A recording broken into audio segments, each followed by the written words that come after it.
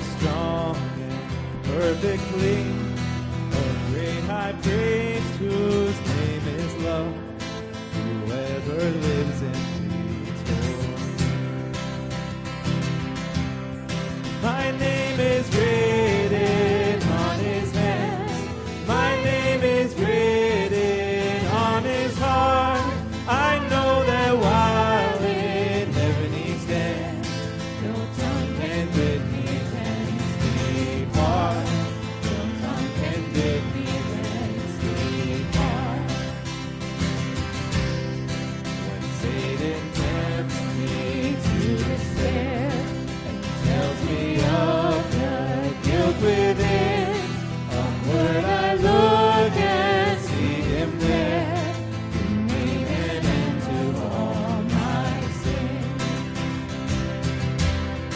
Because the sinless Savior died, my sinful soul is counted free. For God the just is satisfied to look on him and pardon me. To look on him and pardon me. Behold him there, the risen Lamb, my perfect spotless righteousness, the great unchangeable I am, the King of glory and of grace. One in himself I cannot die, my soul is purchased by his blood, my life is hid with Christ on high, with Christ my Savior and my God, with Christ my Savior and my God.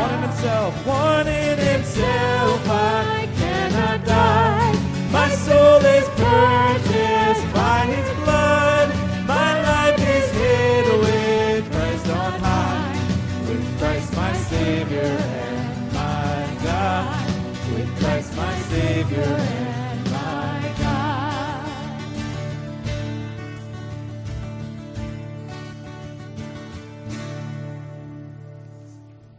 Good morning. How's everybody this morning? Well, I'm thankful that we got here in the snow, and it wasn't too much. I'm learning to be better with the winter time, but, God's trying not to push me with a foot of snow, so I'm okay with that. Hey, listen, it's baby steps, okay? Welcome this morning. Ryan, can you throw that verse up for me, buddy? All right, 2 Corinthians 12:9.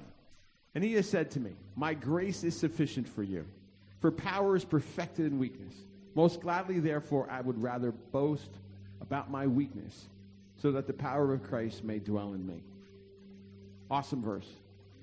We must decrease so he can increase. We were talking about that in our prayer time this morning. And that's part of growing in maturity in Christ. So as we're here, we're going to talk about God's grace and this amazing grace. So guys, sing Your Grace Is Enough with us.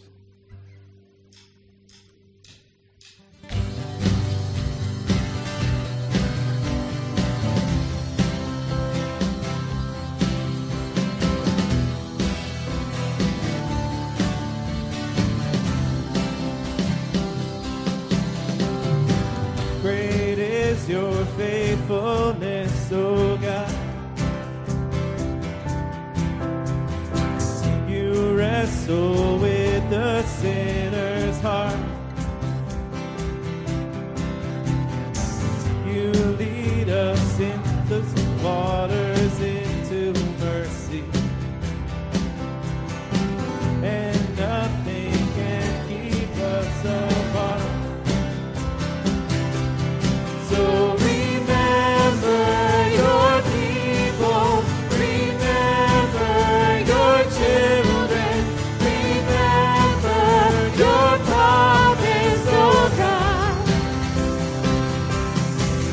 Your grace is enough, your grace is enough, your grace is enough for me.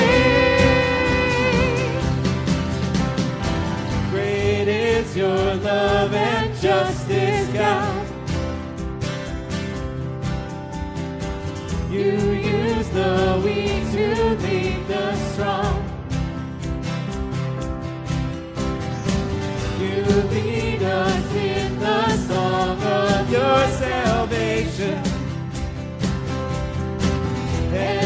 all your people sing along. So remember your people, remember your children, remember your promise, oh God. Your grace is enough. Your grace is enough. Your grace is enough for me. God, I'm singing. Your grace is enough. Your grace is enough. Your grace is enough for me. So remember your people, remember your children, remember your promise, oh God. Come on, sing it out. Your voices. Your grace is enough.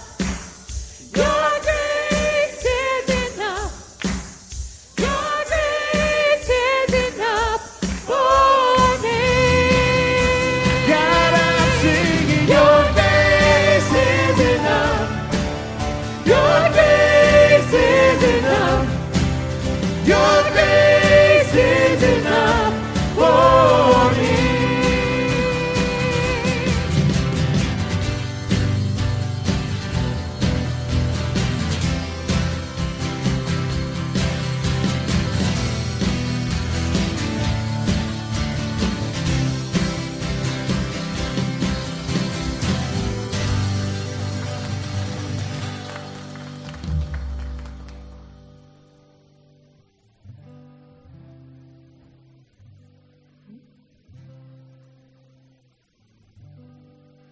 Bless the Lord, oh my soul.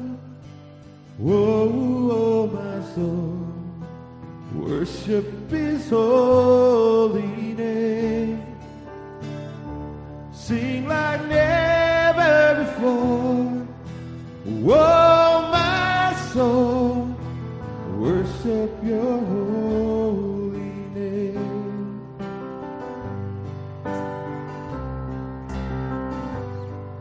The sun comes up, it's a new day dawning. It's time to sing Your song again. Whatever may pass and whatever lies before me, let me be singing when the evening comes. So bless the Lord, oh my soul, oh my soul, worship His holy name. Sing like never before, oh my soul, worship Your holy name.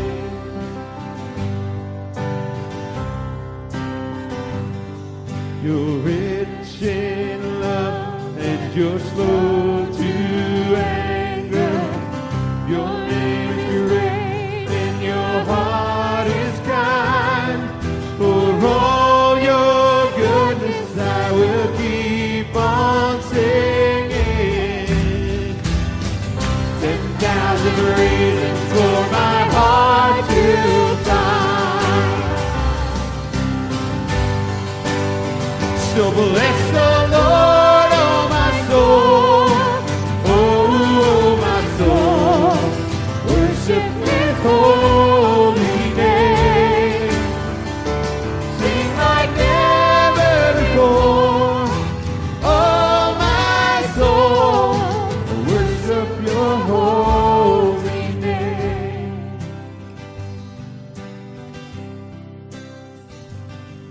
And on that day when my strength is failing, the end draws near and my time has come, still my soul will sing Your praise unending.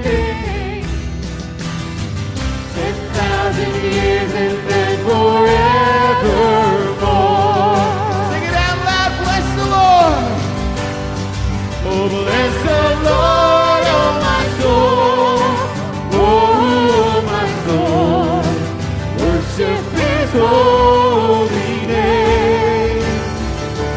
Sing like never before. Oh, my soul. Worship your holy name. Worship your holy name. God, I'll worship your holy name.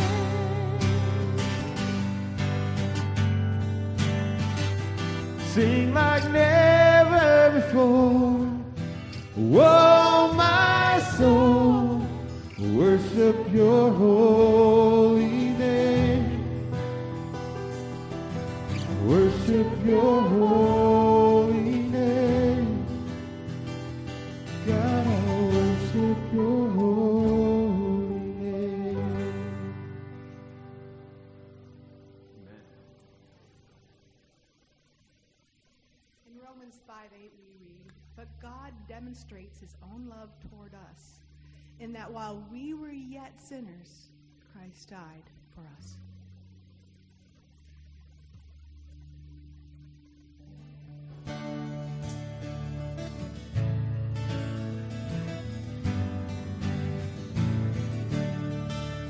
From the fount of every blessing, tune my heart to sing thy grace. Streams of mercy never ceasing, call for songs of loudest praise. Teach me some melodious sonnet, sung by flaming tongues above. Praise the mount I'm fixed upon it, mount of God's unchanging love. Hitherto thy love has blessed me, thou hast brought me to this place, and I know thy hand will bring me safely home by thy good grace. Jesus sought me when a stranger, wandering from the fold of God. He to rescue me from danger, bought me with His precious blood. Oh, to grace, how great a debtor daily I'm constrained to be. Let thy grace, Lord, like a fetter, bind my wandering heart to thee. Prone to wander, Lord, I feel it. Prone to leave the God I love. Here's my heart, Lord, take and seal it for thy courts above. Here's my heart, Lord, take and seal it for thy courts above.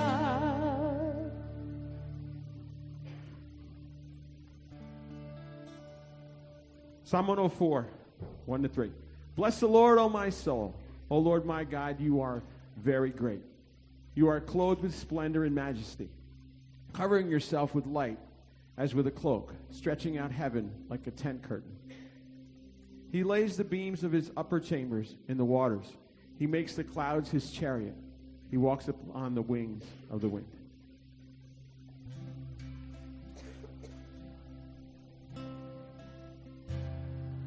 The splendor of a king, oh, majesty. Let all the earth rejoice. Let all the earth rejoice. He wraps himself in light,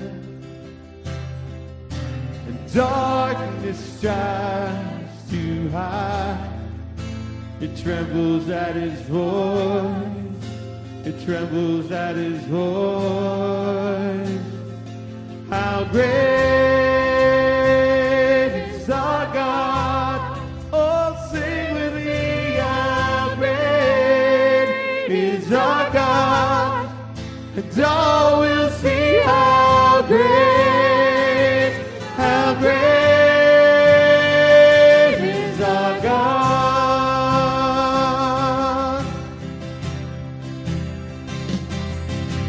Days to age he stands, and time is in his hands, beginning and the end, beginning and the end. The Godhead, 3 in 1, Father, Spirit, Son, the Lion and the Lamb, the Lion and the Lamb. How great is our God! Oh, sing with me, how great is our God! And all will see how great is our God. Name above all names. Name above all names. 'Cause he is worthy of all praise. And my heart will sing how great is our God. Sing that again. Name above all names. He is worthy of all praise. And my heart will sing how great is our God. How great is our God. We hear your voices. How great.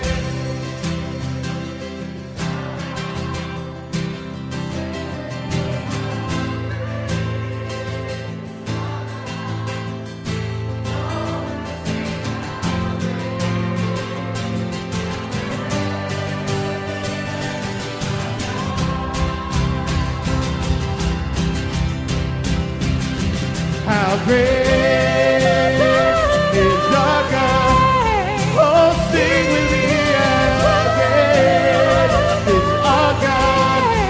And all will see how great is our God. One more time, let me hear your voices. How great is our God.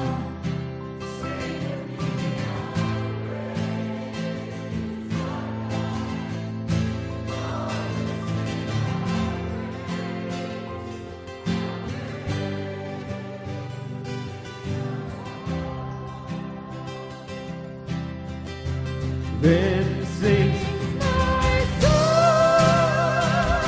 my Savior God, to Thee.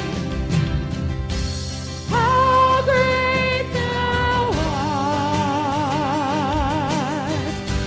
How great Thou art!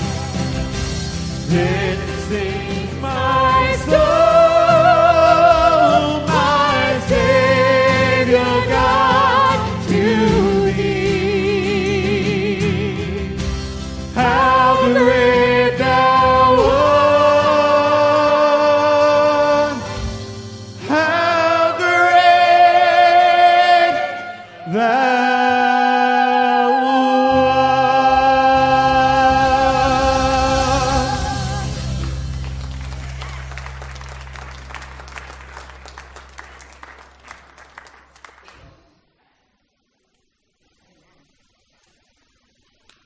Wow. Wish you guys could have heard that from up here. That was awesome. All right, Kingdom kids, you're dismissed.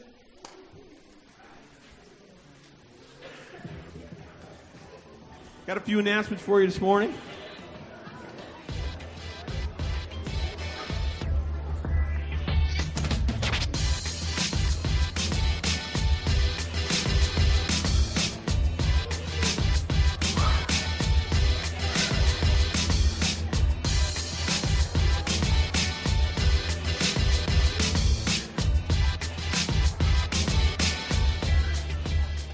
Wow, that's some pretty cool music there. Hey, while I'm doing announcements of ushers, if you guys want to come on forward, that'd be great. If you are new or you are visiting with us this morning for the first time, check in front of the little pouch in the seat in front of you. There should be a little white card. We'd like you guys to fill that out. Drop that off to in the offering plate if you would, or give it to someone, like Pastor said last week, who looks like they belong here. I'm not sure how that all plays out, but one of us would be great. One of the deacons or elders, that'd be all fine. Fill that out and give it to us. We'll be holding a semi-annual meeting on Sunday, February 2nd. Following the morning worship service, the purpose of this meeting is to vote in new trustees and vote on a revised Harmony Christian School budget. 2019 giving statements are available. They're in the Christmas card box out in the foyer there. If you have any questions, please email the church office. Okay, that's good enough. Or call the church office, right? Please check the boxes for any Christmas cards left over you have missed. Pick those up. Ignite will be going to round 1 on Friday, February 7th. The cost is $30 per student. Please see Pastor Tim with any questions. Harmony Helpers is going to meet on the Thursday of this month, January 23rd at 7 p.m. And please see your bulletin for any additional and any. All right, let me try this again. I'm going to college now. Can you tell? Please see the bulletin for additional and more detailed announcements. There it is.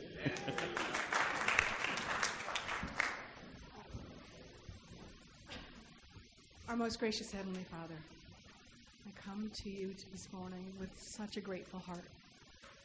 Lord, I'm just so thrilled and so grateful to be able to be here in your house with your people, friends and family, brothers and sisters in Christ. Lord, I just thank you for everyone that is here, and I just thank you for this place that we can belong and that we can worship you. And more important than anything, Lord, we thank you for you. We thank you for who you are.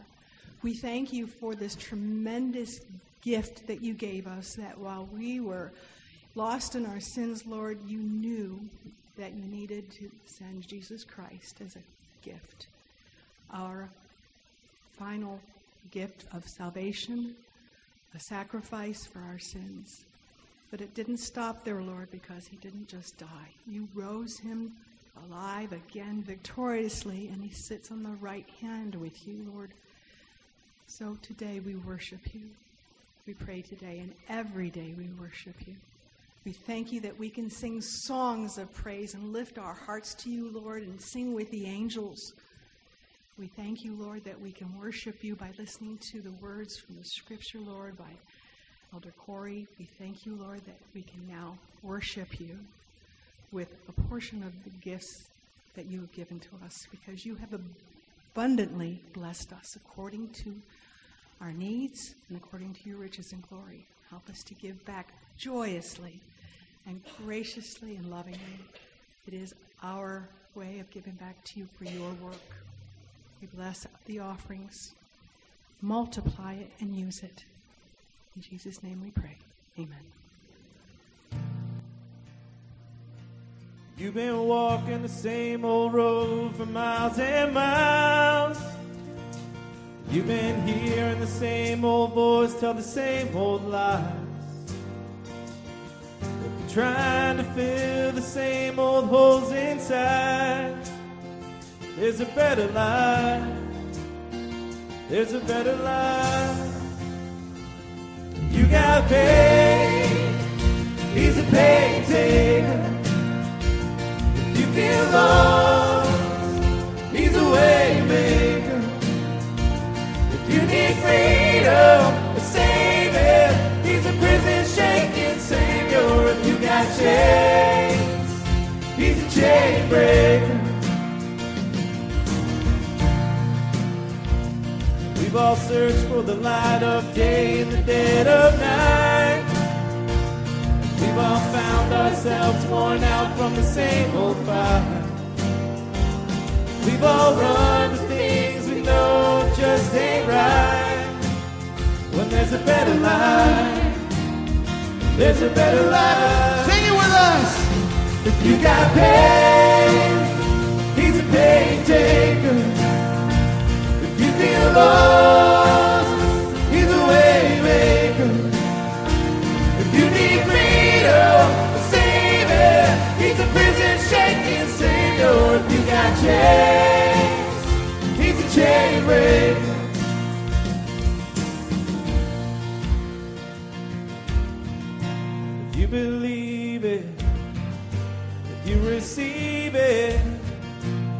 can't feel it, somebody testify.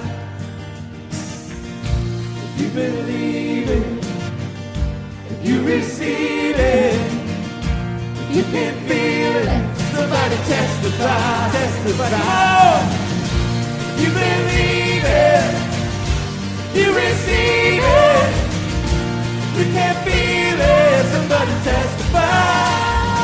You got paid, he's a paytaker.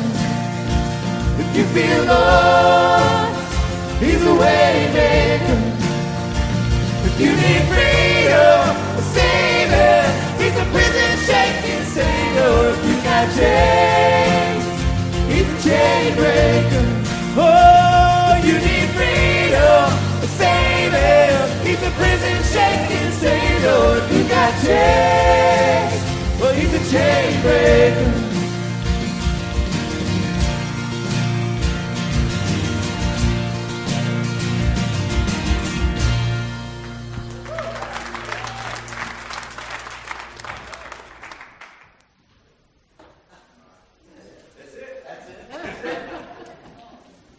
That's what I'm talking about.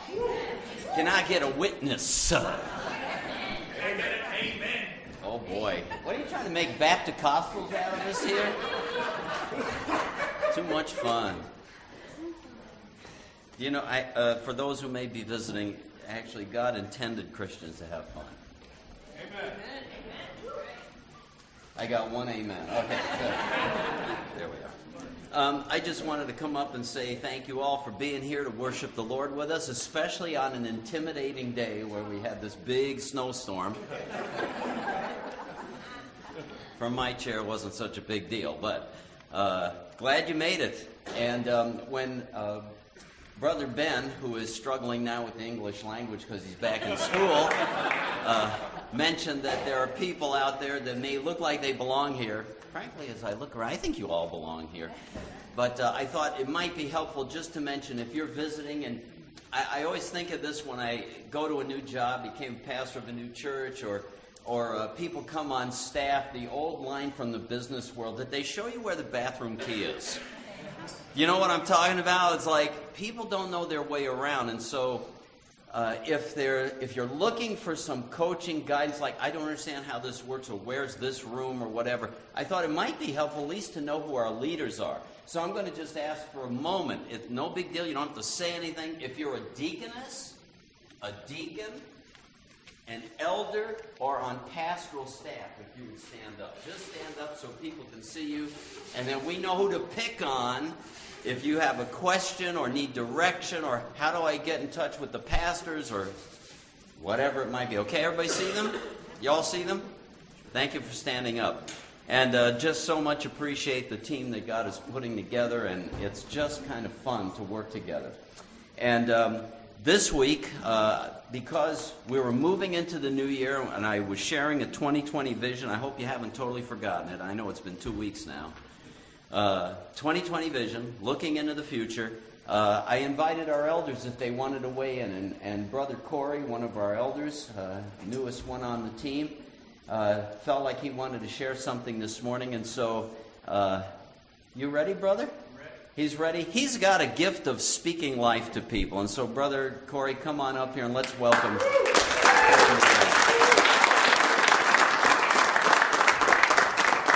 And he's such a dear friend of mine that this morning I called him Carrie.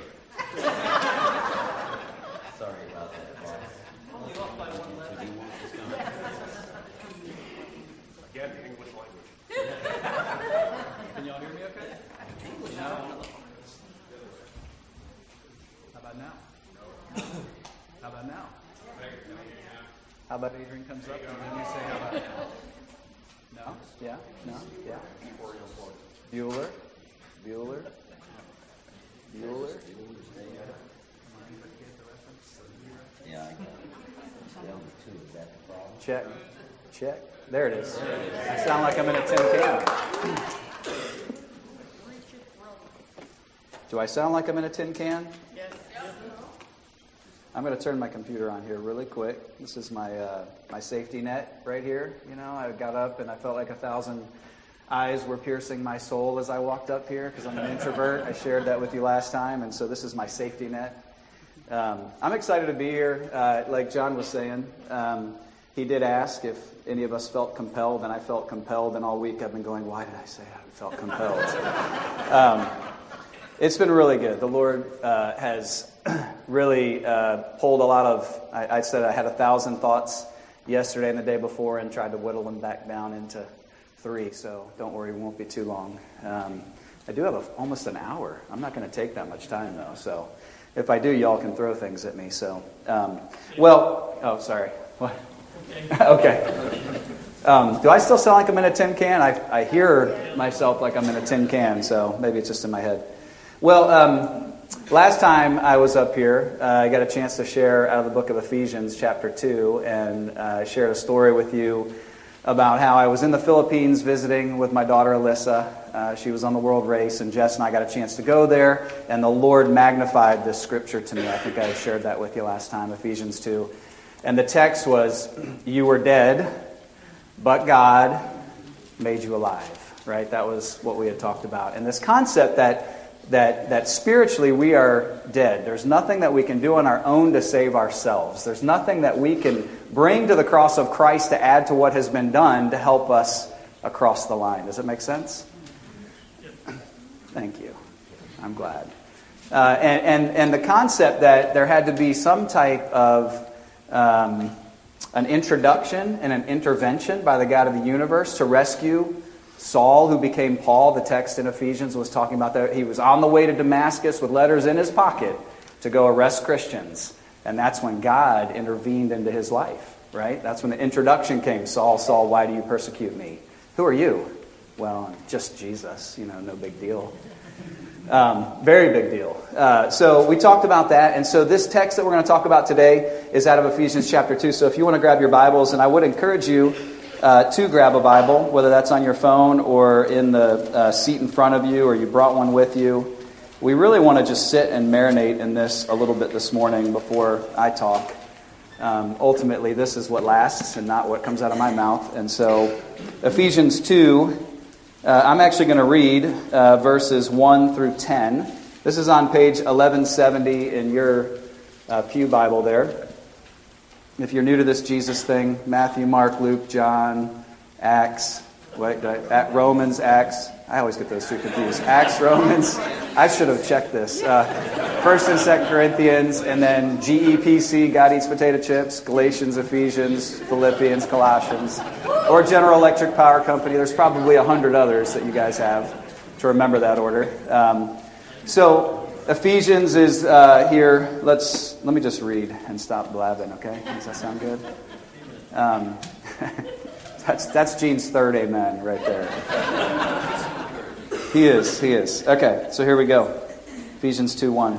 And you were dead in your trespasses and sins, in which you formerly walked according to the course of this world, according to the prince of the power of the air, of the spirit that is now working in the sons of disobedience. Among them we too all formerly lived in the lusts of our flesh, indulging the desires of the flesh and of the mind, and were by nature children of wrath, even as the rest. But God, being rich in mercy, because of his great love with which he loved us, even when we were dead in our transgressions, made us alive together with Christ. By grace you have been saved, and raised us up with him, and seated us with him in the heavenly places in Christ Jesus, so that in the ages to come he might show the surpassing riches of his grace and kindness toward us in Christ Jesus. And this is where we'll pick up today. For by grace you have been saved through faith, and that not of yourselves, it is the gift of God, not as a result of works, so that no one may boast. For we are his workmanship, created in Christ Jesus to do good works, which God prepared beforehand so that we would walk in them. Good stuff, right? Let me go ahead and pray and ask God to, he's already joined us, but ask him to do some stuff here. So, God, we're grateful for your Son, Jesus Christ, that you've plowed the way for us to enter into the kingdom of heaven through the shed blood of Christ. Thank you that by grace we have been saved through faith. There's nothing that we bring to this equation that allows us to get into heaven. And so, God, would you help us today? Would you illumine our minds? Would you help our ears to hear and our eyes to see? Clear our hearts so that we can hear from you what you would have to say through your scripture to us today. We pray in Christ's name. Amen. My crutch already let me down here and went to sleep. So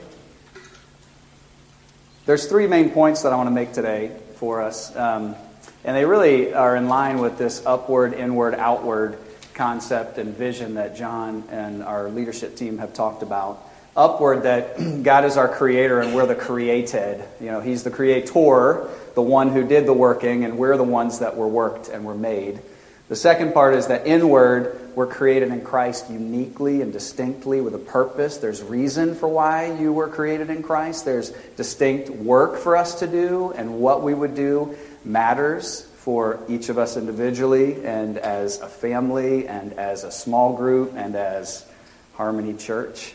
Specific things. And then outward, that we were created to do good works. We weren't created to sit in our basement and think about how great we are and Jesus pats us on the back constantly. You were created to do something, right? Not just created to sit, created to...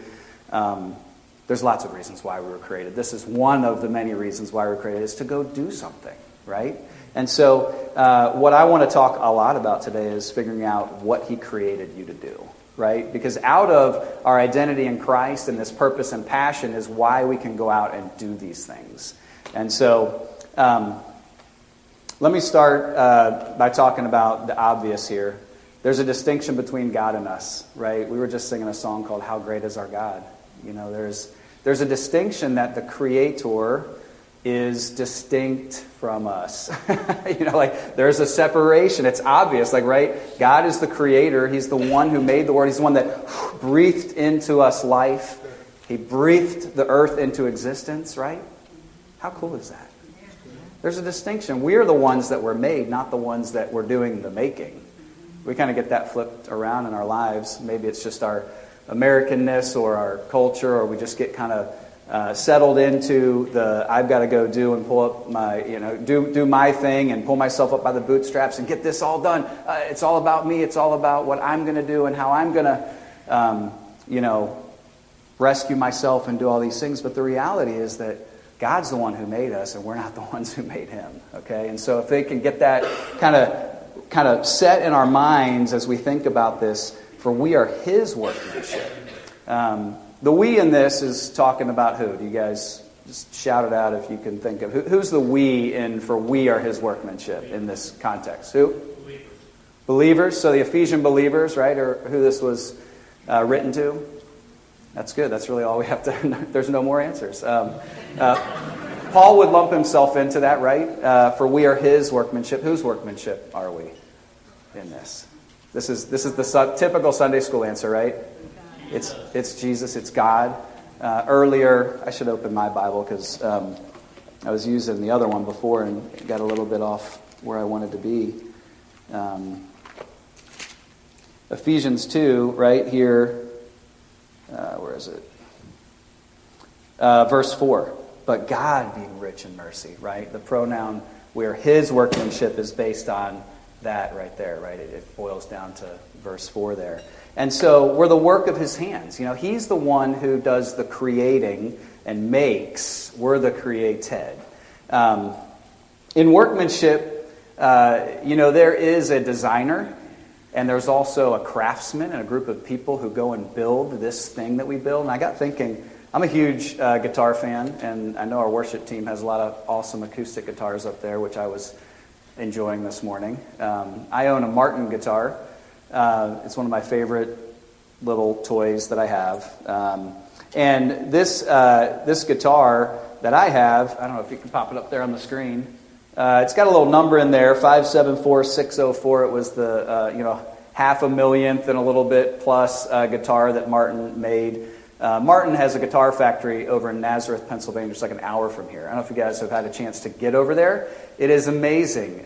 You can go through this entire process of watching the workmanship of taking these chunks of wood and big blocks of wood, and they go through this process of cutting into shaping, into molding, into tooling, into gluing, into fitting, and all this stuff, and boom, pops out a guitar. And there's this amazing craftsmanship that goes into the building of these guitars. And Martin, a couple of years ago, built their 2 millionth guitar.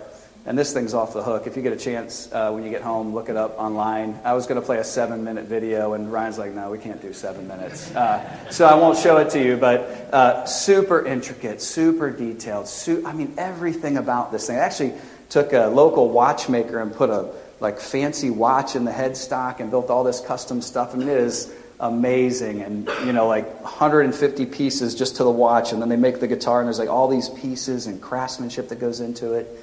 It's awesome. It's really shows the thinking of a designer.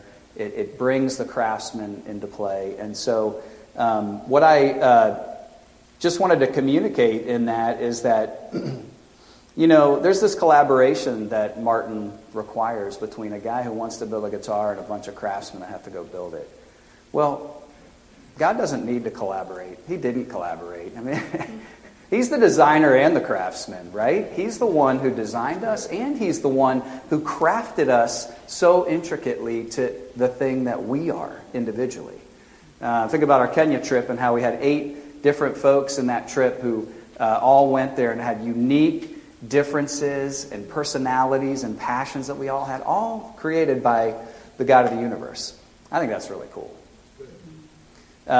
So we are his workmanship, right? The truest thing about us is what the Creator says about us. So if he says we're his workmanship, we should probably listen, right? We should probably perk our ears and go, well, what does that mean? We can glance over that pretty easily, right? How many of you read this text probably 1,000 times and just glanced right over it and went right on, or maybe you got stuck on 2, 8, and 9 for, it's by grace you've been saved, and you're rattling your brain, what does this mean? And you get to the we are his workmanship. I don't want to think about that today. I got too much going on. There's a creativity to the God of the universe that he brings to the human race and to us as individuals. I stand here among, how many people? 100 people in the room. And I'm distinct, and I'm unique, and I'm created differently than everyone in this room. And so are you guys, right? You all bring something different to the table that I wouldn't bring. I experience this a lot in my family, 5 kids. So 1 kid, you're like, yeah, I got that figured out. 2 kids, oh, that's a cool person. I have 5 kids, you're just like, man, look at this. We're all different Enneagram types. If any of you guys are Enneagram people, there's 9 types on the Enneagram. We've got 7 different Enneagram types in the McGrail house. So I get the sense that none of you know what the Enneagram is because you're not laughing. But it's really cool. It's really an expression of who God is because we get to see 7 different types of parts of who God is in the creation of my kids. Does that make sense? How cool is that? How cool is that? It's easy to glance over that and to really pass over we are his workmanship, and how that's reflected. So let's move on to inward. Created in Christ Jesus, which God prepared beforehand, uniquely, distinctly, purposefully. Created in Christ Jesus. What do you guys think that means? Is that a term y'all are familiar with? I know that's a way open-ended question. I should probably be more specific. When you think about created in Christ Jesus, there's what I was talking about before, the breathing of our lives, that when God created us. And there's a second creation that occurs when we meet Christ. There's a second creation. There's a recreation. There's a 2 Corinthians 5:17. Therefore, the old is gone, the new has come. If anyone is in Christ, he is a new creature, right? A new creation. There's a second creation that occurs in Christ. I said this before, but the best source to find your identity is in the God of the universe who created you, right? And so if he's the one who's saying that you are his workmanship and that you were created in Christ Jesus, it's time to perk your ears up and listen and go, do I really believe this? Do I really, in my heart of hearts, believe what God is saying here?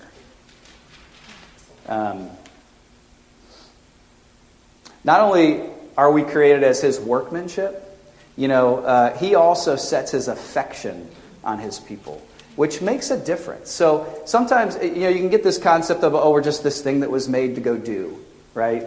Well, we're more than that. We're more than that. I set my affection on my kids when they were born, right? It's like, I can't imagine life without them. They were born. It's like, boom, wow, look at this. And my affection gets set on them. It's not just workmanship. It's workmanship with affection. And so it makes a difference because we're not just made to do. We're loved. We have identity. We have purpose. And all that we do flows out of our identity in Christ. Anybody tracking with me? Raise your hand if you're tracking with me. Oh, Ryan, he's like, what? I got you, man. I got you. Thank you, Ryan. It makes me feel good.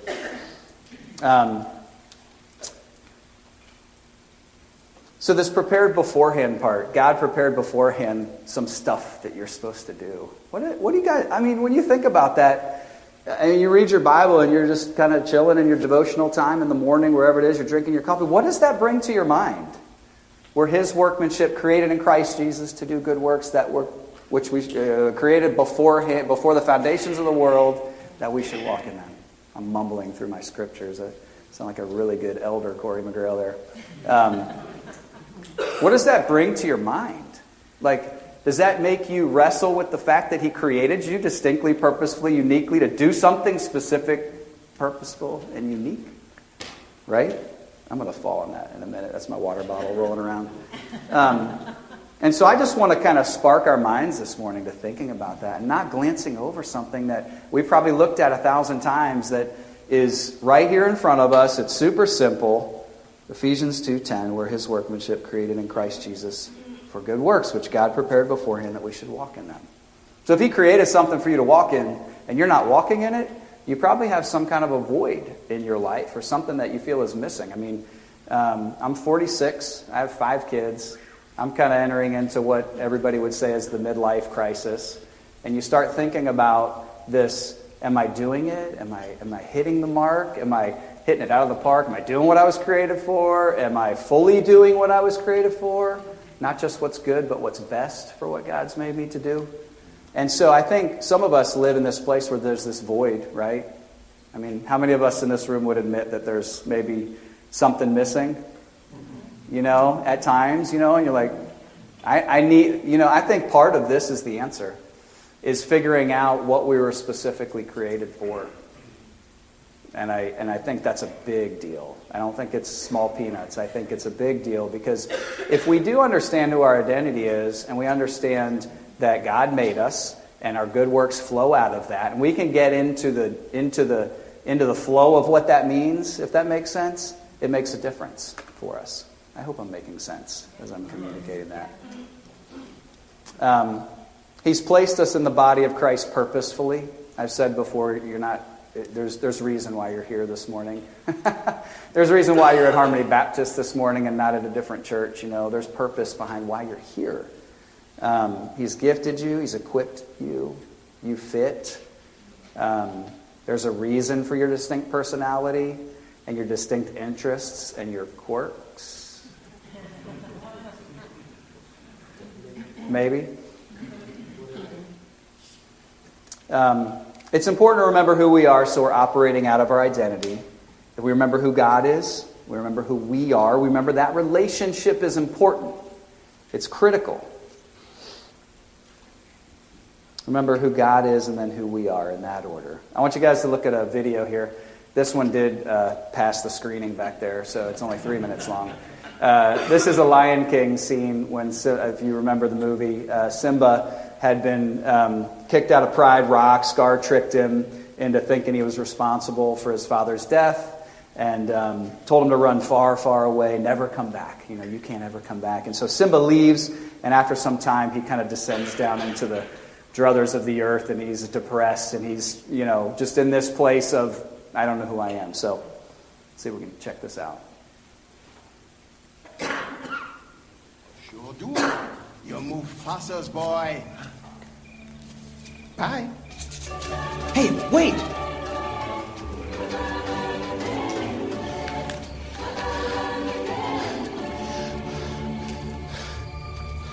You knew my father? Correction. I know your father. I hate to tell you this, but he died a long time ago. Nope.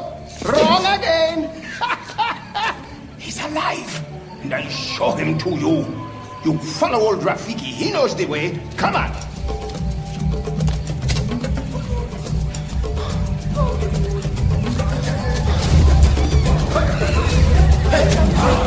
Don't dawdle. Hurry up. Whoa, wait. Come on. Come on. Would you slow down?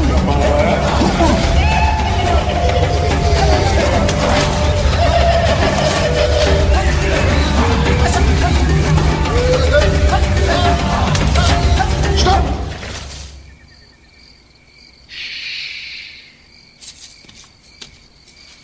Look down there.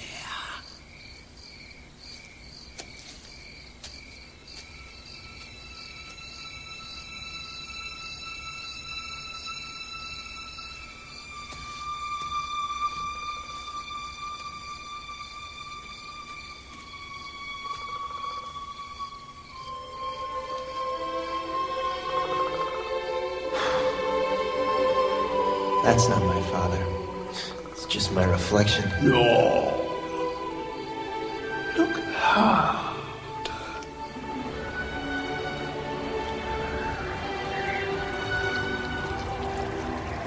You see, he lives in you.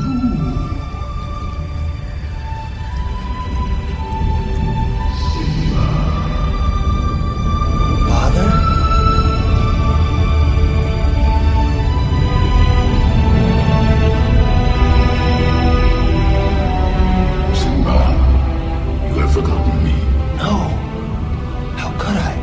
Forgotten who you are, and so forgotten me.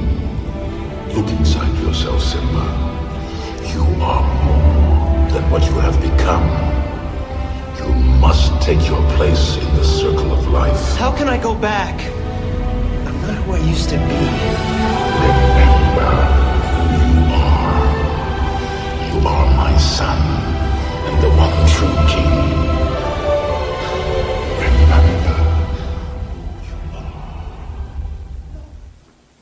Good stuff, huh? You're Mufasa's boy. Simba, you've forgotten who you are. Remember who you are. You're my son and the one true king. Right, so there's this struggle Simba had, right? He's in this depression. He forgot who he was. And as he remembers who he is, then he turns a corner and he rushes back to Pride Rock, and then the rest is history if you've seen the movie. So we're his workmanship, created in Christ Jesus to do good work. So for we're his workmanship, there's an identity there, the creator and the created, created in Christ Jesus to do good works. You know, there's purpose and identity behind what we do. Okay, it's not just haphazard stuff that we're out to do. I mean, it can be really haphazard as opposed to purposeful and what the Creator has designed for us to do. So let's move on to the third part of this, which is outward, created to do good works. Let me read a quote from J.I. Packer in Knowing God and the Grace of God. It says, "A proper response to grace is that those who have received it should give themselves to good works, and gratitude will move anyone who has truly received grace to do as God requires." So this good works flow out of the grace that we've received, right? I don't know how much to get into Ephesians 2, 8, and 9 right now. There's a whole, 8 sermons packed into that scripture. For it's by grace you have been saved through faith. This not of yourselves. It is the gift of God, not by works, so that no one can boast. That's good theology. I'm going to read it the opposite way to you real quick, because I think this might be what a lot of us maybe believe. For it is by works you have been saved, through unbelief, and this is from yourself. It is payment to you for what you have done, not by grace, so that you can boast. That makes you look at it a little differently, doesn't it? How many times have we heard Ephesians 2, 8, 9? I mean, it is the Protestant scripture for the basis of faith and grace being why we're saved, without works. The whole thing ties up in Ephesians 2, 8, 9. Titus 3, 5. He saved us, not because of righteous things we've done, but because of his mercy. Right? Backwards theology says it's about what we've done and what we bring to the cross, and it's our good works plus the cross of Christ that save us. A lot of us believed that before we met Christ. Some of us maybe even still believe it, I think. Maybe in our sanctification we believe there's a little bit of that goes on, that we can't rest in our identity of who Christ is. Our culture tells us that if I give you a gift, I'm going to pick on Karen because she's my friend and she's right here and I can see her. If I give you a Christmas gift and maybe you forgot to put me on your list, there's an obligation that Karen has now to give me what? Back.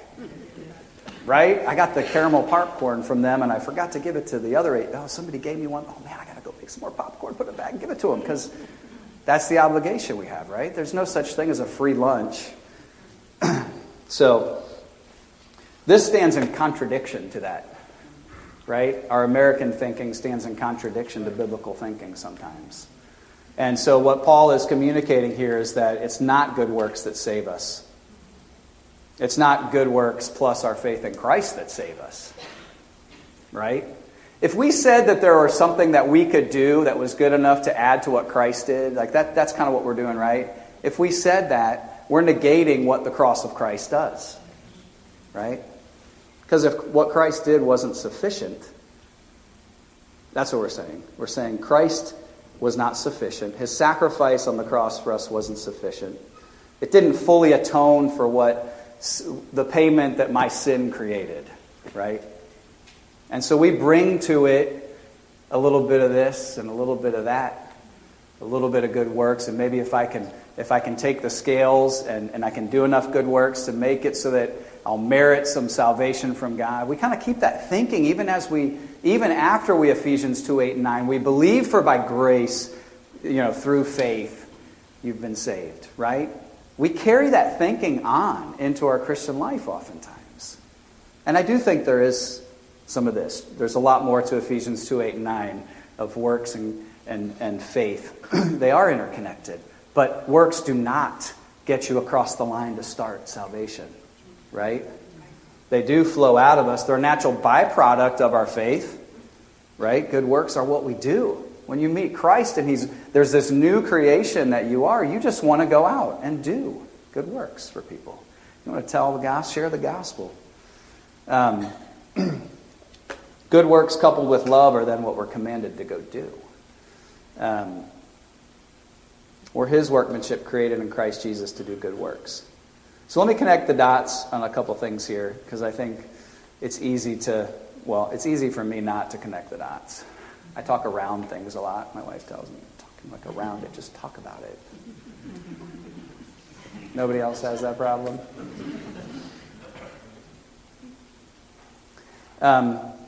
So if you were created to do something, I don't want to oversimplify this by just saying, do good works. Right? A plus B equals C formula, like super simple, and we'll all be good. We can go home, get in our cars, go home, slip on the driveway, walk in, get brunch, watch some NFL, whatever we're doing this afternoon. I don't want to oversimplify that by just saying go do good works. I think there's a process there of discovery of who God is and who we are that we have to figure out. And I wish I could give you like the formula to that, but I think I'm still figuring it out. And like I said, I'm 46. I think a lot of us are still figuring that out. Who are you? Why were you created? What's distinct about you? Why did God put you in that seat, in that role, in that place in your job? Why did God surround you by those neighbors? What is that part that you bring to the table, right? There's a reason why I don't live in your house, in your place, at your time, right? I live in 229 Mohican Lake Road up in Glen Spey, New York, 20 minutes north of Port Jervis. That's where I live. You guys don't live there. I don't live in your house, you don't live in my house. There's a reason, There really is a reason. I don't think God just kind of shakes up the Yahtzee dice and throws them out and hopes we land in the right spot. We were created in Christ Jesus to do good works, and there were works that He prepared beforehand that we should walk in them. And so there's a uniqueness to what we're doing. There's a purpose, and there's discovery. I think this discovery process is one that requires applying wisdom biblical wisdom within your community while we're shaking in some ministry trial and error to discover who God is and what he made you to do. So I'm going to say that again because I think it's profound. You guys are like, switch this. Nodding off. But, learning what God made for you is a process of discovery, one that requires applying biblical wisdom within community while shaking in some ministry trial and error. Right? John has said this. Say it again. Say it. He likes it. So, one that requires applying biblical wisdom within community while shaking in some ministry trial and error. That's what helps us discover who God is as we look to him and who he made us to be, right? I think someone has shared from up here before. I can't remember who, but as you're thinking about getting involved in the church and you haven't been involved in the church, we just say, just go try something. Just go try something. Why? Because you might like it. You might find it's what God made you to do. You may find the opposite. You may find this is like the 100% negative, never, ever going back and doing this again. That's okay, because maybe God didn't create you to do that. And so you try one thing. If it doesn't work, you move on to something else. Some trial and error helps you figure out who you are and who God created you to be and how you fit in this bigger thing. I want to suggest perhaps there's this longing, as I was talking about before, this void within us that gets fulfilled when we know God and what we were created to do. Perhaps there's something you ought to be doing that makes you come alive. Maybe there's a void or a hole you need to fill. There's a quote I'm going to throw up on the screen here. There it is. Howard Thurman said, "Don't ask what the world needs. Ask yourself what makes you come alive, and then go do that." Because what the world, and really the church, needs is people who have come alive. Don't ask what the world needs. Ask yourself what makes you come alive, and then go do that. Because what the world, and really the church, needs is people who have come alive. The early church fathers affirmed this. Irenaeus said, "The glory of God is man fully alive." I think a lot of us don't even know what that means. We're like, what is he talking about up there? I don't even sometimes know what I'm talking about. You can ask my wife, she'll tell you that. So why does it matter that there's this part of us that maybe needs to be filled that isn't being filled, and there's this part of us that needs to come alive that maybe is dead? What does it matter for us? Shout out some ideas, thoughts. Because it brings God glory when we do find that purpose in doing it. Yeah, it brings God glory when we find that purpose of doing. Sure. Anybody else? We're not free forward, we're probably moving backward. What'd you say? We're afraid. We're afraid, yeah. We're not moving forward, we're probably moving backward. Yeah, we're not moving forwards, we're moving backwards. Concepts only get you so far. What's that? Concepts only get you so far. Concepts only get you so far, right? There's a, concepts only get you so far. I like that a lot. Theology without application is just knowledge, right? Knowledge puffs up, love builds up. I mean, we go all around in circles all day long. It's like, if we don't take the theology, if we don't take this and we don't look at it and go, how does this change my life? How does this make me brush my teeth different tomorrow morning? How does this make me live my life differently? Then it's just a book full of knowledge and words that we're just kind of carrying around with us. But when it becomes practical and you take it and you make it do something different in your life, that's when the difference comes in. That's when you start taking steps forward instead of taking steps back, right? In our Bible study in Sunday school, we're talking about the helmet, the shield of faith, and how belief without the faith to do something with that belief means nothing. That's a great point. Belief without the faith to do it means nothing. Right? So there is, knowledge here coupled with faith, coupled with belief, and then we go and we do.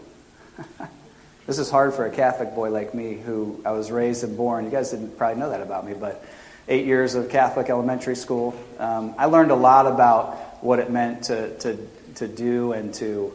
I just missed some things, like when I was growing up in elementary school. I just missed the point. I just missed the whole Jesus died for my sins so that I didn't have to work for it, and that I'm accepted by Him, and I don't have to earn His favor by meriting that through what I did. I just missed it. Missed it so bad. So that's really good. Thanks for sharing that. What are some examples of good works? I've got some things running through my mind, but I want to hear from you guys again. What are some examples of good works when you hear, for we're His workmanship created in Christ Jesus to do good works? God has given you a talent. You believe in the Word, and the Word hit what He's given you. You're not edifying Christ as far as what He's enabled you to do. Everybody has a little different talent, a little different gift, and you do not, and you know the theory, and if you don't use the theory that He's entrusted you with, you're just sort of hindering yourself. Yeah.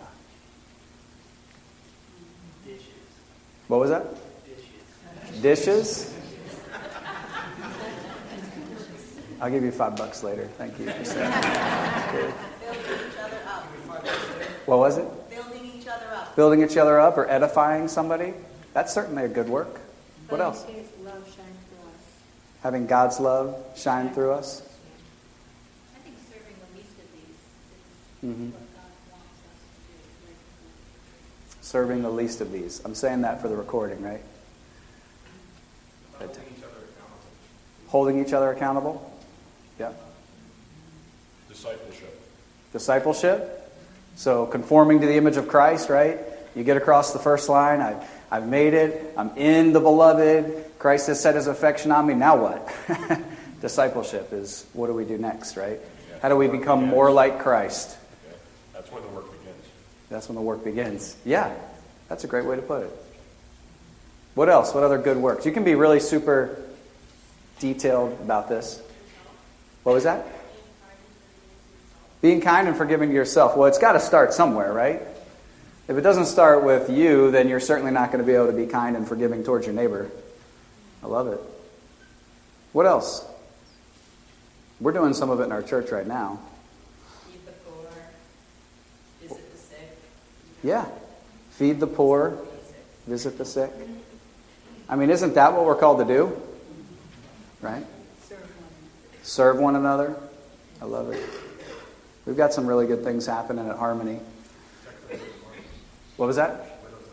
Widows and orphans. Thank you. Right? You have a God who cares about widows and orphans. He's the champion of widows, it says. Isn't that awesome? What else? I know some of you want to talk. You feel like you haven't been able to talk in a while. You want to shout something out. About giving. Somebody gave you a gift, so I'm going to get a gift. Giving without thought of receiving. Yeah. Giving anonymously. Not looking for a pat on the back or the accolades. Yeah. Just giving. So gift giving. Giving where it's needed. Giving where it's Giving needed. who it's needed to. Yeah. Without thought of reward. Yeah. I knew some of you wanted to say more. Gift giving, being generous, right? That's certainly something that we need more of. What else? You introverts in the room need to speak up. This is your time. Sacrifice? Sacrifice? I think it can be anything that you do with an attitude of worship, whether it's changing a diaper or starting an IV or picking up the trash or protecting your country. As long as your attitude is to serve the Lord, then it's good works. That's great. Did y'all hear that? Anything you do can be worship. Starting an IV, taking the trash out, serving your country.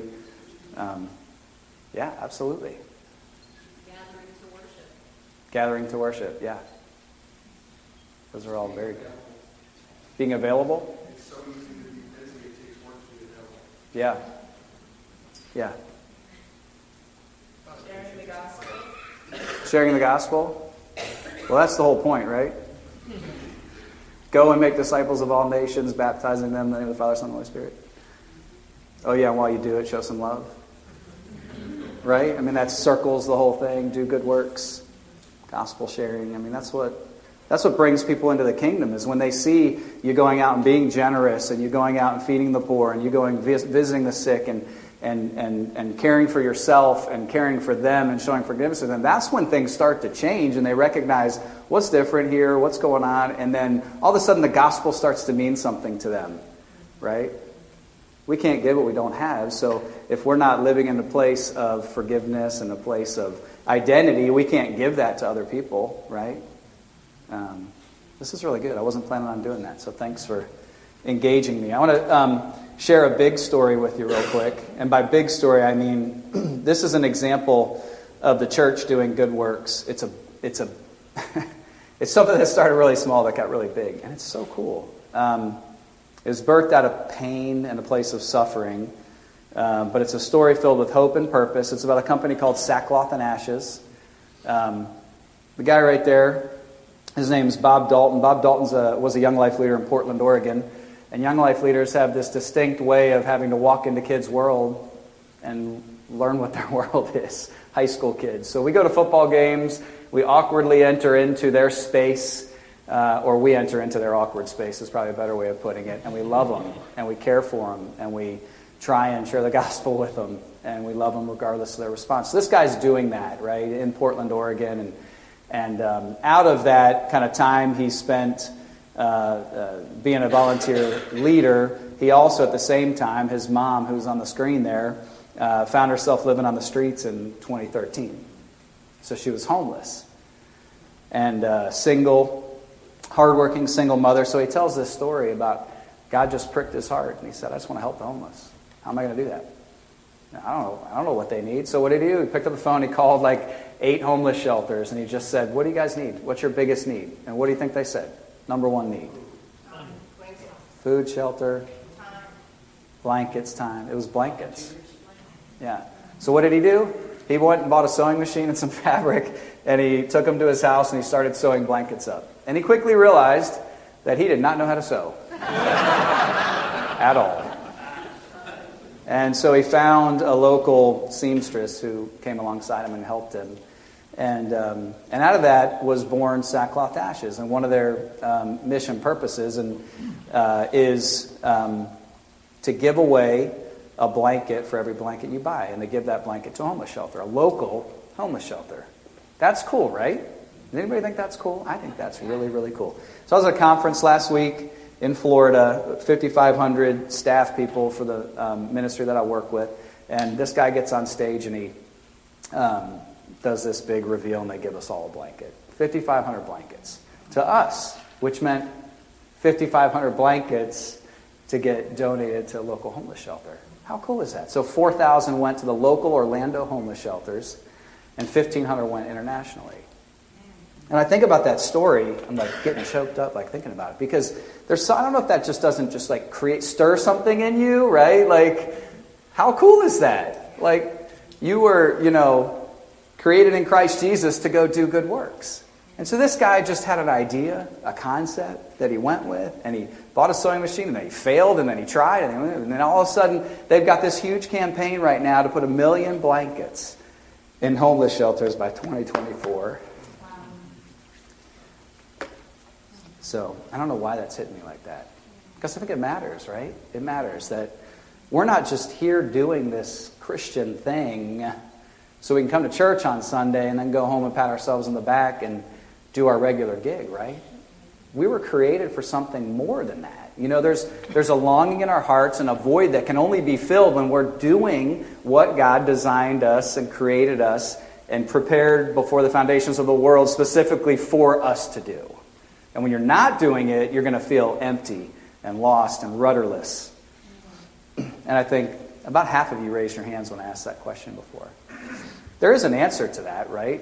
Obviously there's an answer to that. I wouldn't say it's an easy answer. I said earlier, the formula isn't A plus B equals C. The formula is you're different, and you're different, and you're different.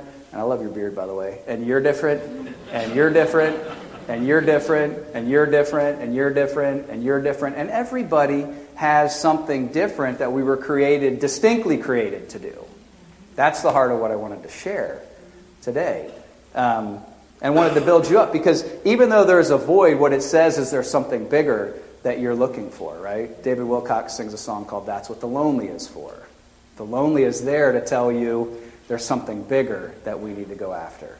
And so that void that's there can sometimes be just, you need to discover what you were created for. You need to look upward and figure out who God is.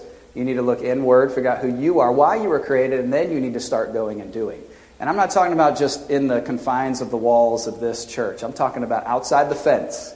Go to the football game and stand in an awkward situation with a high school kid and love them where they're at.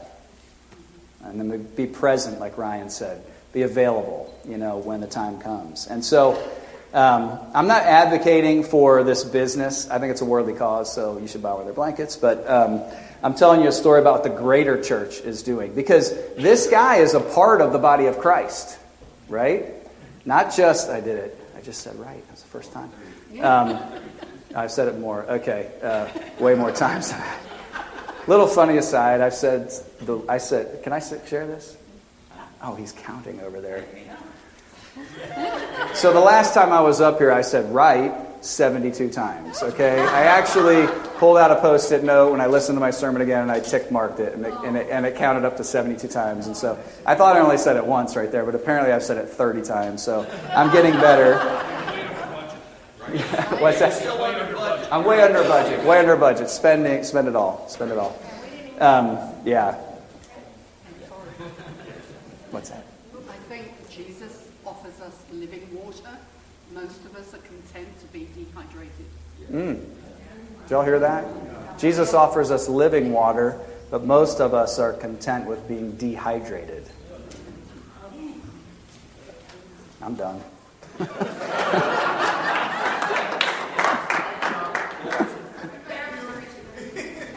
That was awesome. Thank you, Carolyn, for sharing that. How true is that? I mean, and that's really what I'm getting at the heart of all of this, is there's something bigger that you were created to do. Right? 37. I got this covered, all right? That's awesome. Yeah. And there's something bigger than just one person can accomplish, right? Bob Dalton was one guy. One guy. Pray for one. I'm the guy. But it started with one guy with a vision for reaching people. He had an understanding that God created him to do good works. He knows the God of the universe cares about the homeless, right? He knows the God of the universe recreated him in Christ to do good works. So he did something about it. So I'm wondering just if that stirs something in you, right? I literally am just saying it. I'm not even trying. It just is coming out. So I want to challenge you with some questions as I close. Can I do that?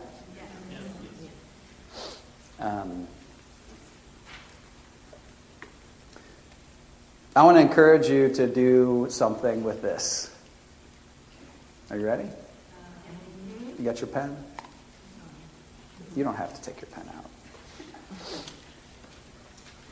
Something that came to my mind a while ago was just this concept of getting to the feet of Jesus. Right? And so with this, I want to encourage you to get to the feet of Jesus. Okay? Stop filling in the blanks before you've gotten to his feet with the answer. Okay?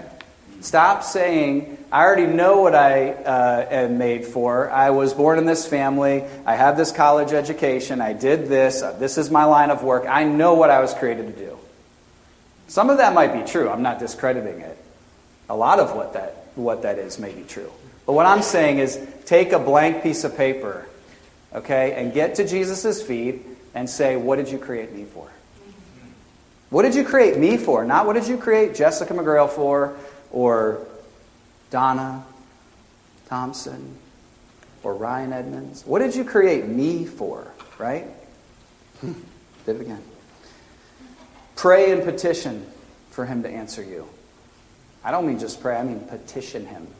Take it back to him a bunch of times. This is not like a one and done. Discovery process is not a one and done with him. Fast about it if you feel so inclined. Be persistent. Get an answer. Okay?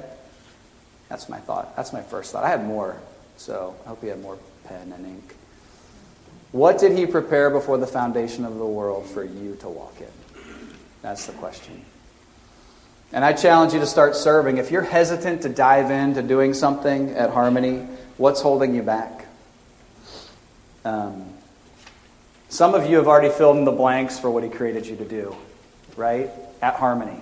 And John said this many times. Some of you need to just stop doing so many things, right? Some of you need a reboot to go, what was I recreated for? Maybe I've been doing this gig for 20 years or 10 years or 5 years, and I need to figure out and get to the feet of Jesus and figure out what is it that he created me for that makes me come alive, not that doesn't drain me or dehydrate me. I love that.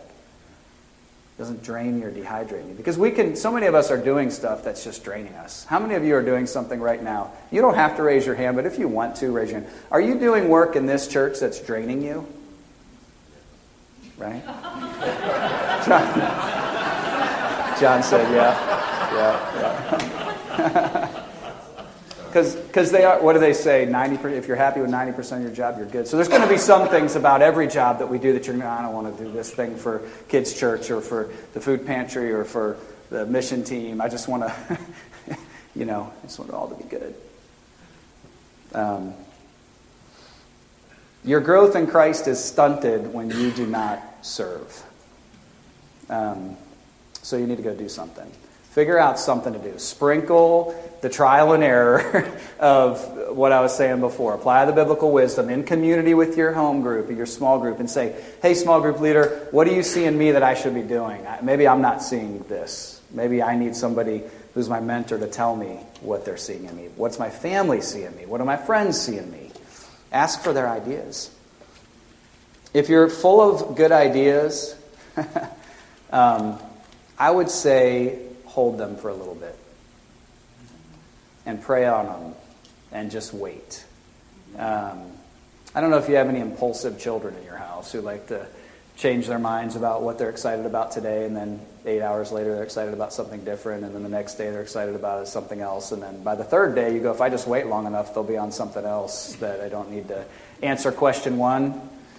Some of us are like that. I can be like that. I mean, being transparent, I just want to get out the gates and just go, go, go. And sometimes I need to hold back and just say, okay, I need to wait a month. I need to pray over this. I need to pray some more. And then if it lasts, I want to encourage you to bring it to your small group leader, bring it to the leadership team that stood up before, and share it. Because part of what we're trying to figure out of the going outside, going and doing, and the outward vision for Harmony, yeah, we know some of the things we're doing, but man, we think there's something big and more that we should be doing. And I don't mean more stuff to do so we all get dehydrated and worn out all the time. I mean, what were we created, like individually, as families, as small groups, as Harmony Baptists right here to do? Because we're part of a bigger Orange County church, New York church, U.S. church, North American church, 7 continents church. We're part of that. This is just a small piece of that. And then I just challenge you to be bold. This is my last thing, and then I'll be quiet. You're praying to the Creator who has said that he can do more than you can ask or imagine. I don't believe that all the time, but we are. And so I would encourage you to do that. So I'm going to leave you with this. God created you. You have value. You're his workmanship. He has set his affection on you. You're recreated in Christ Jesus. You're born again to new life. You have worth because he says so, not because I said so, but because he says so.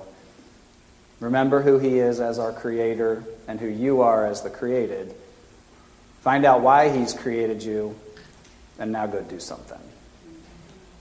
Love you guys. Appreciate it. Thanks for letting me share with you today.